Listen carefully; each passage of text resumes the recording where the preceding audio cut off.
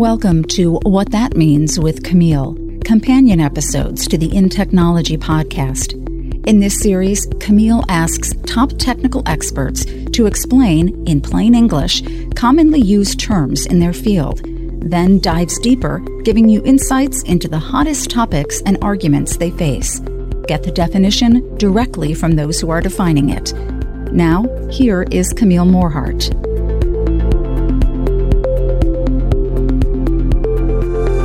Hi, and welcome to today's In Technology podcast. We're going to talk what that means, carbon footprinting. And I've got with me today MIT professor and Edgerton chair of the Materials Science and Engineering Department, Elsa Olivetti. Welcome to the show.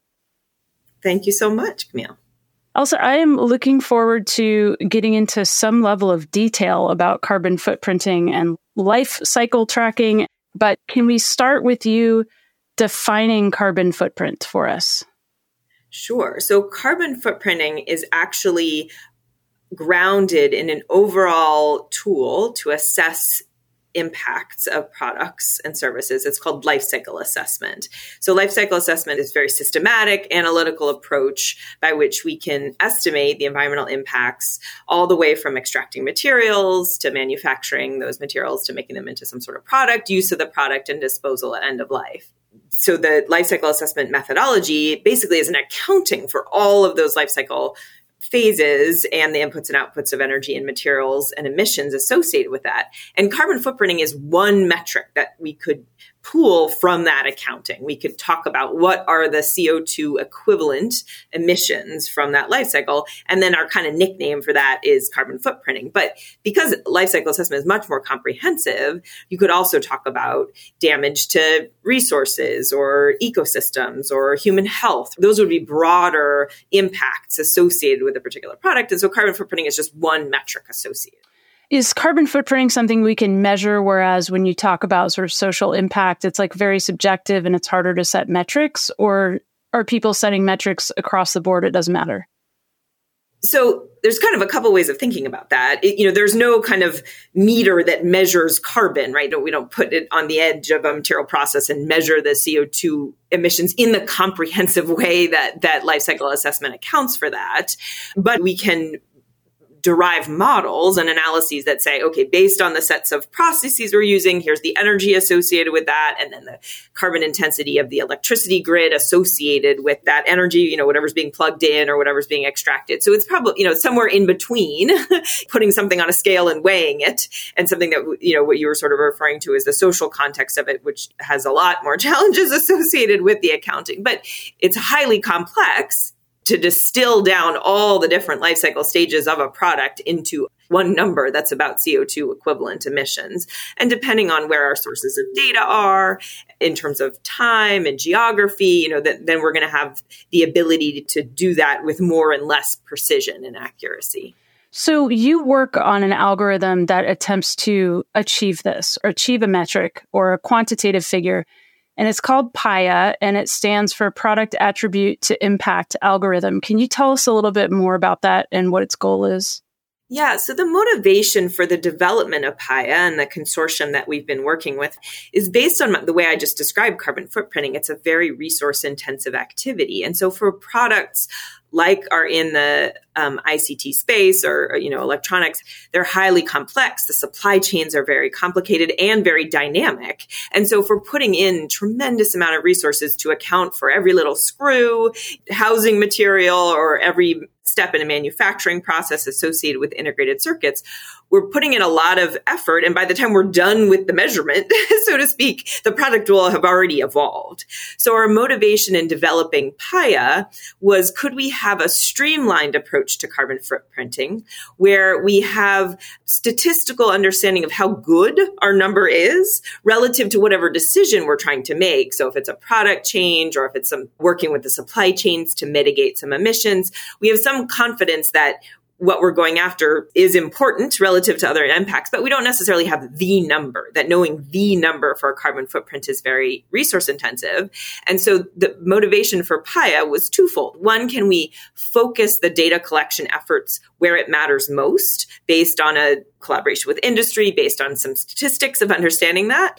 But can we also be then realizing the number for a particular product based on the attributes of the product? So that's the reason for the name. So can we map things that we would think of as in when we're like buying a laptop, screen size, what's the configuration, where are we located, and where do we expect the manufacturing to take place? Those are sort of the attributes of the product and also the process, and then build statistical and regression-based relationships to what that means in terms of what the footprint activities are. And another motivation for this product attribute framing is that maybe then it also, if we were successful, could be a tool that designers could use to help think about changes that they're contemplating in a product and how are those impacted by the various associated manufacturing and materials choices. So if we break it down, when you say where it matters in data collection, you're kind of looking at where in the life cycle is the biggest carbon footprint generated? And you look across the whole life cycle. So that could be in the extraction of the raw materials that go into the making of the product, or to like the ongoing electric consumption of the product as it's running in the case of electronics. Am I on the right track with that? Yeah, exactly. So which phase in the life cycle, but also what part of the product, right? What component within the product? So if we're talking about a notebook, is it the display? Is it the motherboard?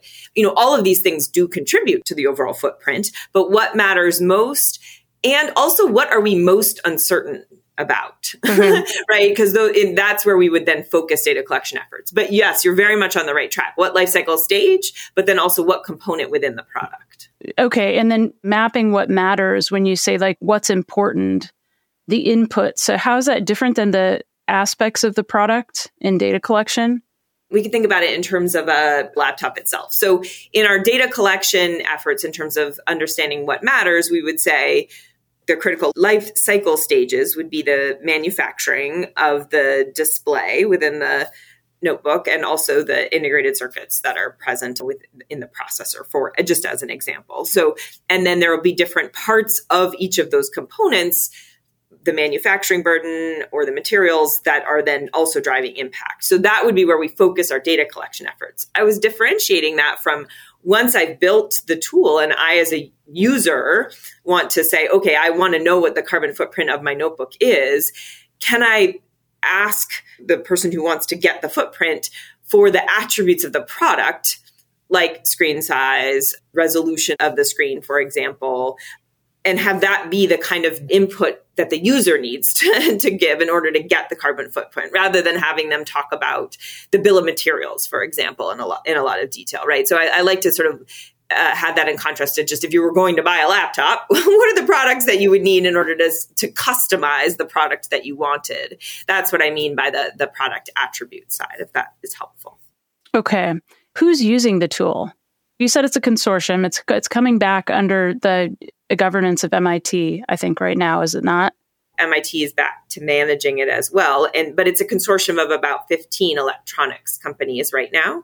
And so those are the users, and they work with their supply chains, like their customers who are asking for carbon footprints. That's another motivation, right? So much of the industry is interested in this right now. And so any effort we can try to do to have these on a level playing field, so we know that the assumptions are the same, to try to help them be useful in a broad way, and that we're harmonizing and streamlining also the requests for data that are happening. That's another motivation. And all this gets back to where are we putting resource, right? We got to make sure we still have resource left to try to do some mitigation based on the footprint result, right?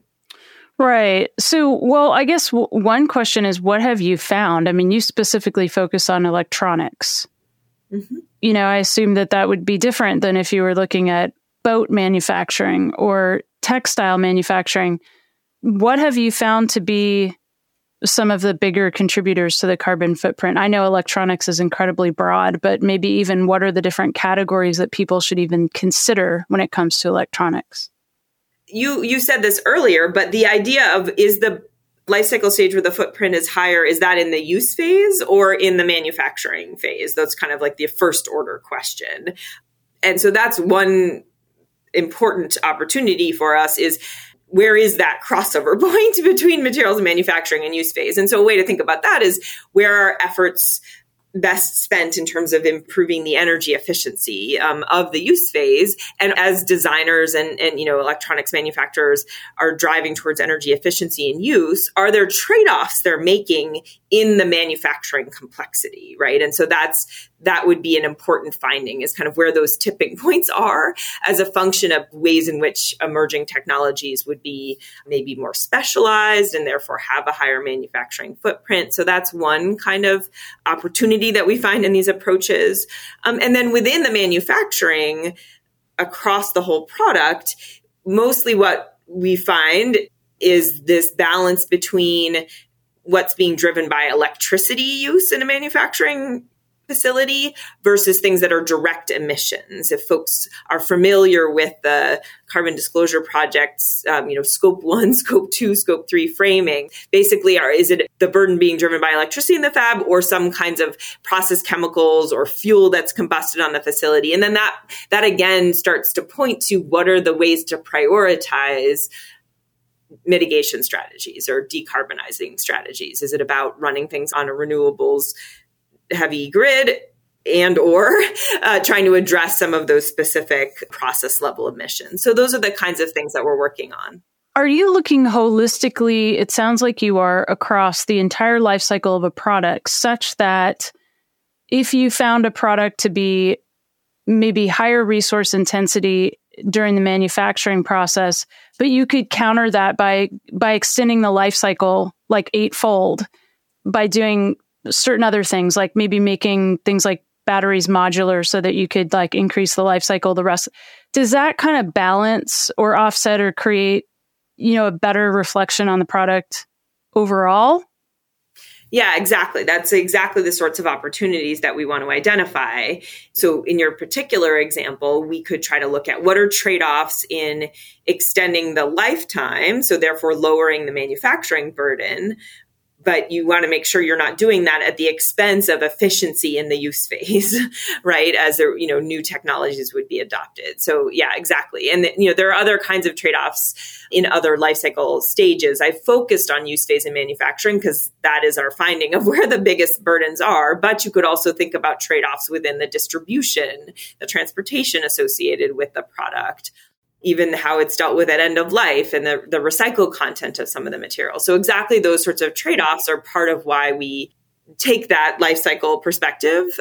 But again, as I said back in the beginning, because it's focused on carbon footprinting, we're very focused on CO2 emissions, where when you start to think about other life cycle stages, end of life in particular, there are other kinds of environmental impacts that we need to be thinking about, or also extraction processes, right? Things that, sort of what's the land use impact, or what's the sorts of human health implications across the life cycle. So that wouldn't be under the purview of a carbon footprint, but is very relevant when you start thinking about the environmental impacts more broadly of the products. And I think, water use is another one that I should be sure to mention. Mm-hmm. And I think that the method that we've looked at within PAIA could be extended to any of these other categories of environmental impact, and can also be extended to other products, per your earlier comment about textiles. And we've done some work in the building space, for example.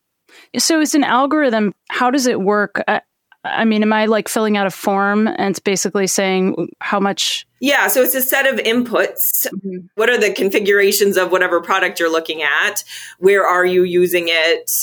What assumptions do you want to be inputting based on your particular context? And then the algorithm is effectively taking what that implies for materials use and what the emissions factors are associated with those materials, but also the manufacturing burden associated with that. And it points to one of the really important efforts within PAIA is trying to make sure we're using best available data for that calculation, like you're saying. And that's a significant challenge. And I think I couldn't emphasize that enough of kind of, a collaborative industry level data collection and transparency. There's still a tremendous way to go in improving that.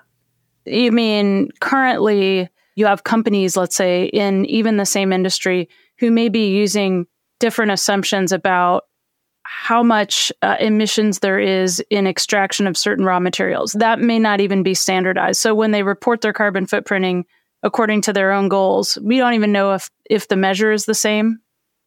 That's at varying levels of being standardized, I guess I'll say. So a really important part of this exercise, globally is developing product category rules. So what are the sets of assumptions that a sector, so whether it's cement or heavy duty equipment or electronics or textiles, what are the grounding level setting assumptions that sector wants to assume or take on? The trick with that is there isn't a global governing board of product category rule development. So often those are done at a national level in some cases, or they're done kind of by sector, depending on the sort of convening body there. So the answer to your question is no, there is not enough specificity in the standard such that it's very difficult to do comparative assessments. The field is kind of working towards that, but it's very dependent on the sets of data being more standardized and then the sets of assumptions being more standardized. So I'm interested in something I was reading about on your website, basically coming up with novel materials like replacement materials for things or substitution, or even recycling and making sure the quality is the same or they're adequately robust for whatever the end purpose is. I think we've all heard of sort of like more eco-friendly cement, things like that everybody's like, well, we hope it works, but, only time will tell with some of these things. Your algorithms are using natural language processing now to sort of comb through everything we know about physics and chemistry that's been written down.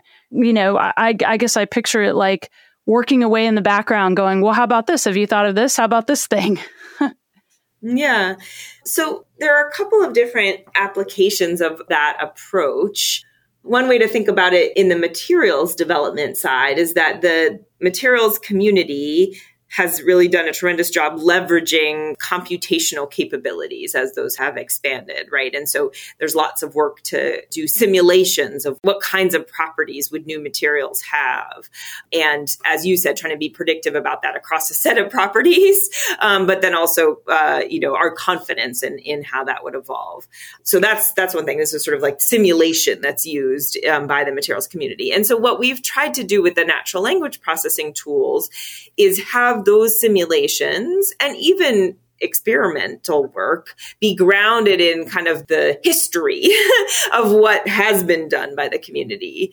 I sometimes call it like a literature search on steroids, right? So there's, if you really are trying to effectively source a new material, a new alloy, that you're saying, okay, well, who else has tried this and what did they find? That kind of thing is basically how do we expand the knowledge base from which we're innovating. And my interest in developing that capability was, could we do something predictive to say, well, what would the environmental impact of that be? And maybe we could map that to things like, what's the complexity of the process to make the material? Or what are our expected byproducts? Or what's the ability to make use of scrap materials within those? So that's how this new materials design could potentially leverage the kind of set of knowledge from the material science archive and that's found in the literature.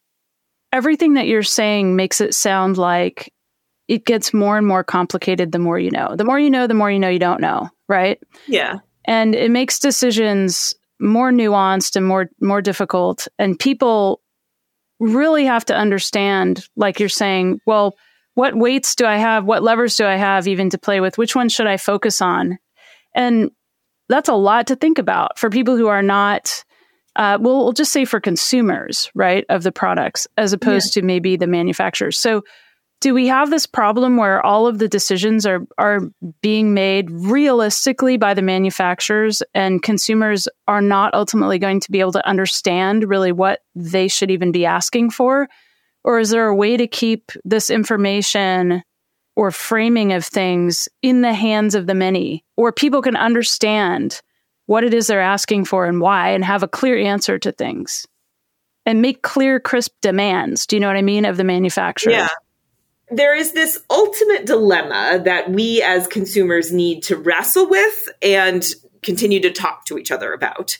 The most important thing for us to be able to do is decouple growth from resource use. So improvements in quality of life and having that be something we can be working towards that is not always directly coupled to needing more stuff, needing more things, needing more energy. And so that's a very clear thing we need to be working on and demanding really that each other are very creative about. How can we improve quality of life that is not directly coupled to use of resources? And so one clear thing to demand from manufacturers is improved service per product, if that makes sense. So the product as service. And as a customer and as a consumer, testing and buying into and being open to understanding the opportunity that is business models that are embracing that. That's a sort of like very fundamental challenge that we face as a society, is when we have efficiency gains, whether it's energy or manufacturing, we use those cost savings to acquire more. If we want to drive towards the societal change that we need to have, then we need to learn what it is to push ourselves towards that. Well, Elsa Olivetti, thank you so very much joining us from the Materials Science and Engineering Department at MIT, and also a contributor to PAIA, the Product Attribute to Impact algorithm that MIT puts together along with the consortia to help designers, manufacturers, researchers understand how they can appreciate the carbon footprint throughout a product lifecycle and then look at what levers can be adjusted to improve it. Thanks, Elsa. Thank you.